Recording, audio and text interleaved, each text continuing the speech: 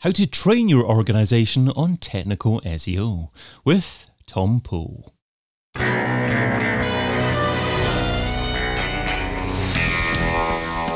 InSearch SEO podcast is brought to you by SimilarWeb, helping you build better SEO strategies with digital intelligence, insights, and data.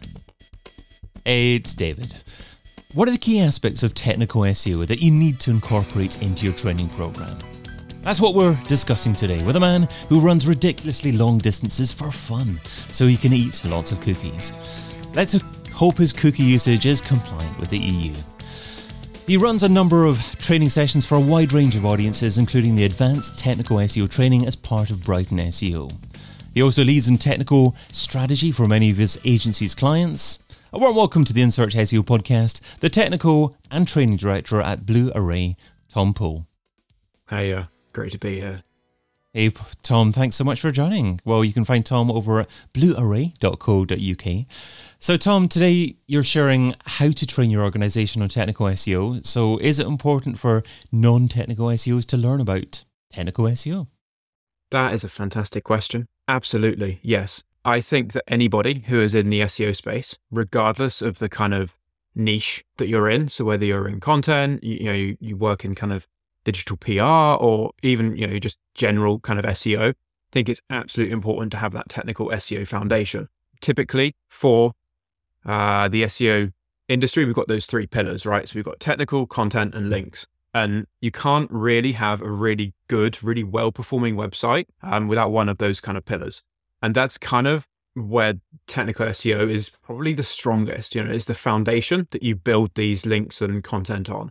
Without a technical SEO foundation that is strong, you're not going to be able to get content that performs as well as it could. You can get all the links in the world, but if Google can't crawl, index, render, and understand the content that's in place on your site, they're not going to be able to kind of rank it and perform it as well as perhaps you'd like. And having a strong technical SEO foundation is so key for full performance there. Hence, being able to understand like technical SEO, not advanced technical SEO, that's something completely different, but kind of the technical SEO basics. That's something that, I would recommend that anybody in kind of the SEO industry has knowledge of. So you said a couple of times there, anyone in the SEO space, it's important for them to learn the technical SEO basics. Would you extend that to anyone in the marketing space? Is it important for them to know about the basics of technical SEO? Arguably, yes, particularly if they're working with anything on a website. If they're in more perhaps traditional marketing, it's worth understanding the basics to understand how that kind of feeds into the wider marketing piece. But I would say anybody who works anywhere near a website should understand a little bit about technical SEO, and then SEO kind of by extension of that. So even developers, for instance, who create websites, who work on clients' websites, we'd recommend that they do have that kind of technical SEO foundation. So how do you go about building a training plan? Is it bespoke according to the audience? Yes, absolutely it is. So you mentioned in the intro for me, alongside the fact that I run ridiculously long distances, that I also run training sessions as part of Brighton SEO. And they are incredibly kind of bespoke to a wider audience. As part of those training sessions, I've had people who are in-house, who are, agency-based, are freelancers, are just starting out in SEO, have been working in SEO for 10 years. Like, we've got a massive range of people. So kind of catering to that audience can be quite tricky. You've got to make sure that the content is of a level that it's good for beginners, but it also contains like little tidbits of information that really help those who have been in the industry for a longer period of time. So that's one example there. But if you're, say, perhaps training someone in-house, say, you're the technical SEO in your company, and you'd like to train your SEO team or your digital PR team, or maybe even your developers on technical SEO, that's something that you've got to approach in a different way dependent on that audience. A developer, for instance, they might be quite happy to go into the really deep technical nitty-gritty detail. Whereas if you're training like a more generalist marketing manager, someone who just wants that high level, you can just provide them with that high level information. You don't need to go into the ins and outs of like cookie usage or, really specific like X robots tags, for instance. You don't have to kind of provide that deep level knowledge to them. Yeah, it massively depends on the audience. Okay. So that's great. Obviously finding the things that appeal to different audiences. How long do different training sessions need to be for people who aren't SEO? So maybe talking about developers to begin with. If you're training developers on SEO, how long does it need to be, and how often does it need to be? Well, again, depends on their kind of background of information. If they know literally nothing about SEO besides what it stands for, so search engine optimization, right? They don't really know about the kind of 3 pillars. Typically, we recommend just splitting it up into like half-hour sessions. Keep it bite-sized, keep it like really easy to absorb information. The last thing anybody wants, particularly someone who doesn't know a topic, is to have to sit through a 6-hour training session. They'll pay attention for possibly the first and last 10 minutes, and then that's it. They'll switch off throughout the day. Typically, we find having like those short bite-sized sessions are the best, particularly for knowledge retention.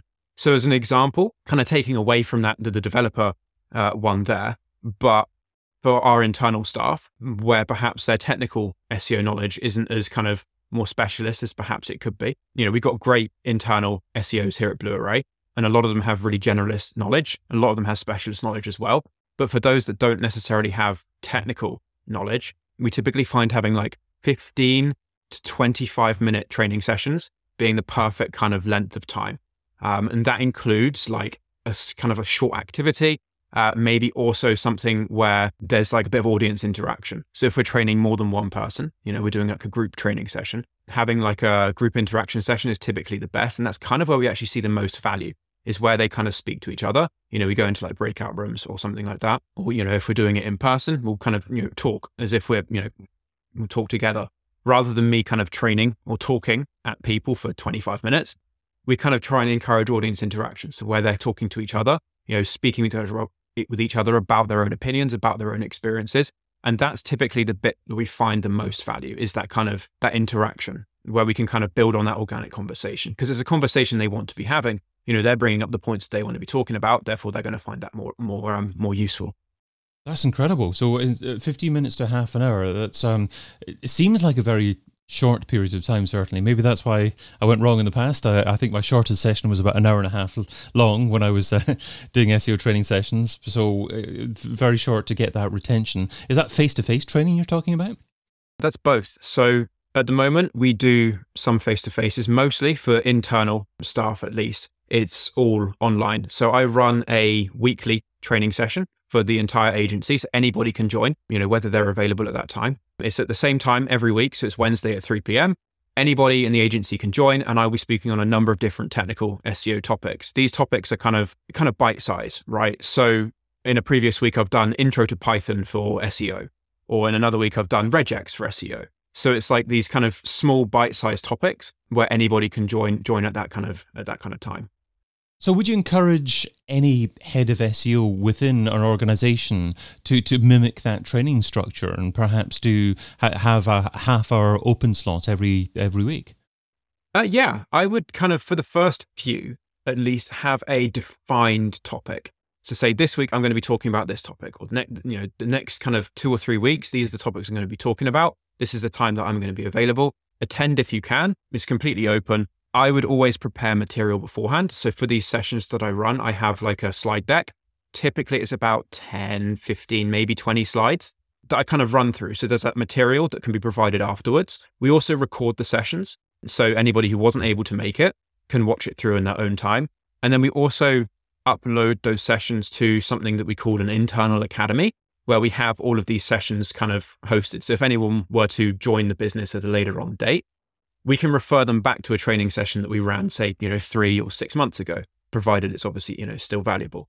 And that also gives us the ability to track who watches which session, right? So they've got to log in with their kind of internal login. So their at Blue Array email address, for instance, to be able to get access to these sessions.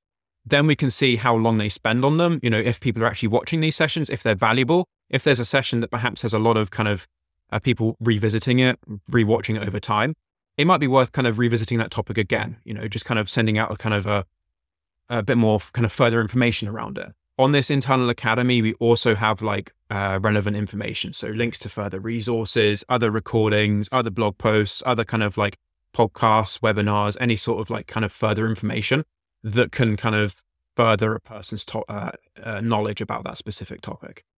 So if someone just wants a broad introduction to SEO, do you run a longer SEO 101 introductory session, or do you just refer them to previously published material? So a bit of both. I guess a good example here is our induction process. So we have that kind of intro to SEO, right? Most people should understand SEO if they're coming to work for us, at least from a high level. But if they want that kind of more in-depth intro to SEO, we do offer that. We also offer kind of the external training. We do SEO auditing at Brighton SEO as well. That's run by Blue Array as well, not by myself, but it's run by us as well. And as part of that, we have like an intro to SEO kind of section of that. And that kind of goes into a little bit more of the detail. For our clients as well, I guess there's a few different formats of training we're talking about here. So we've got the internal, where you're training your internal staff, the external, where you're training kind of peers in the industry. So this is the Brighton SEO training. And then we've also got like our client training. So as part of being a client of Blue Array, you're able to have access to the expertise that we have through the format of training sessions. And they're incredibly bespoke, right? So they're exactly targeted to that specific client. If they're an e-commerce client in a specific space, we'll target the training to them. That'll be like a longer format. We'll have like a couple of training days that will be split out into, 1 hour slots where we've got kind of specific topics we're talking about. And as part of that, we will have that intro to SEO just to ensure that everybody who is in that training day, in that training format, is kind of on the same level. We want everyone to kind of understand the basics before we go into the more advanced stuff. For the advanced technical SEO training session, because it's an advanced session, we don't typically have that kind of intro to SEO, as we'd expect people to already understand that. It's kind of taken as a given, if you will. But there is, of course, huge amounts of resource, not only internally, but, out there that we'd recommend as well as part of, understanding and getting a greater understanding of SEO.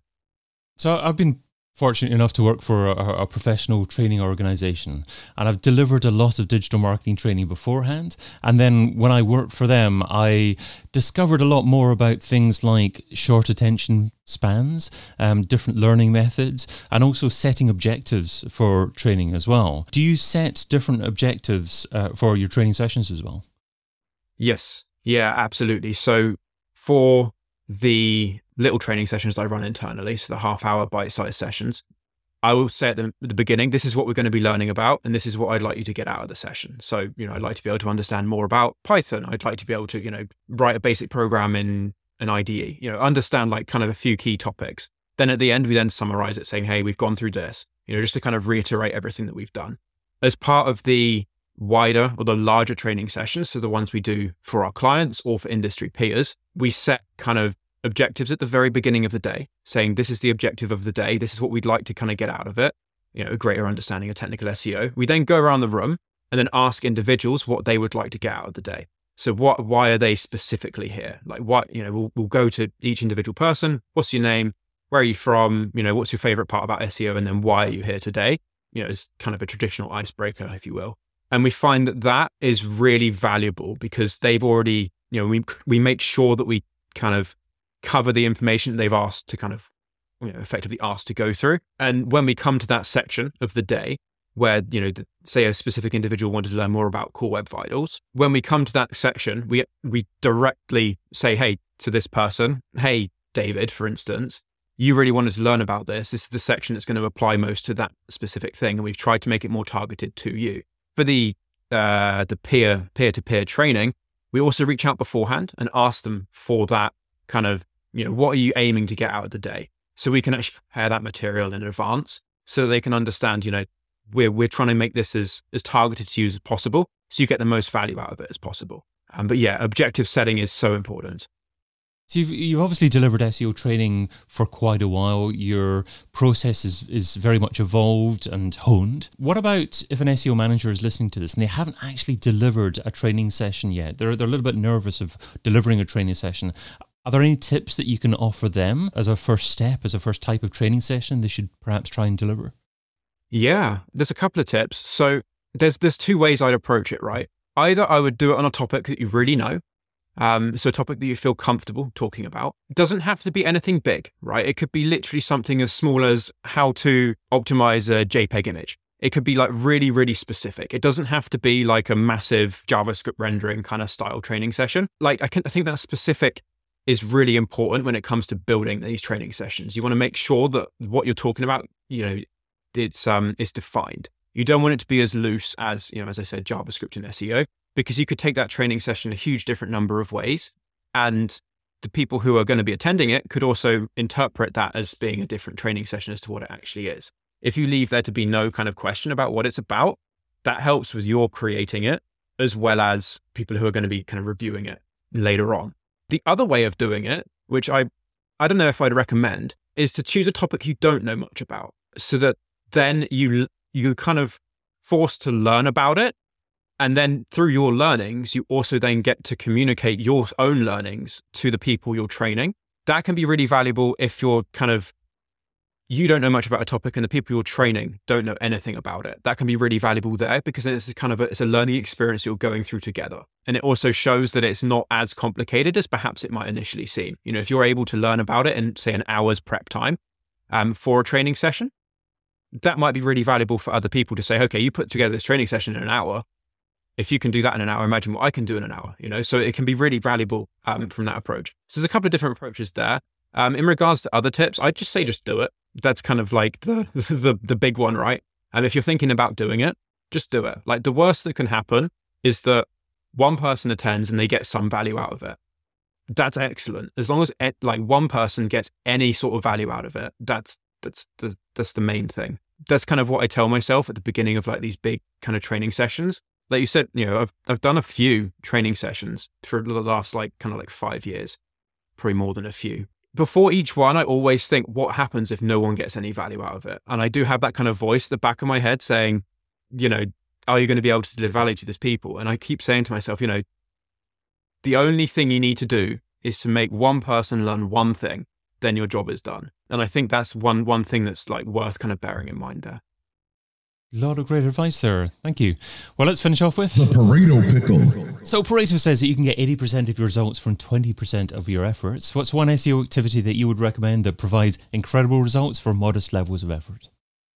Oh, I have a few opinions here. Let's go for one so internal linking, probably the number one thing that I'd recommend.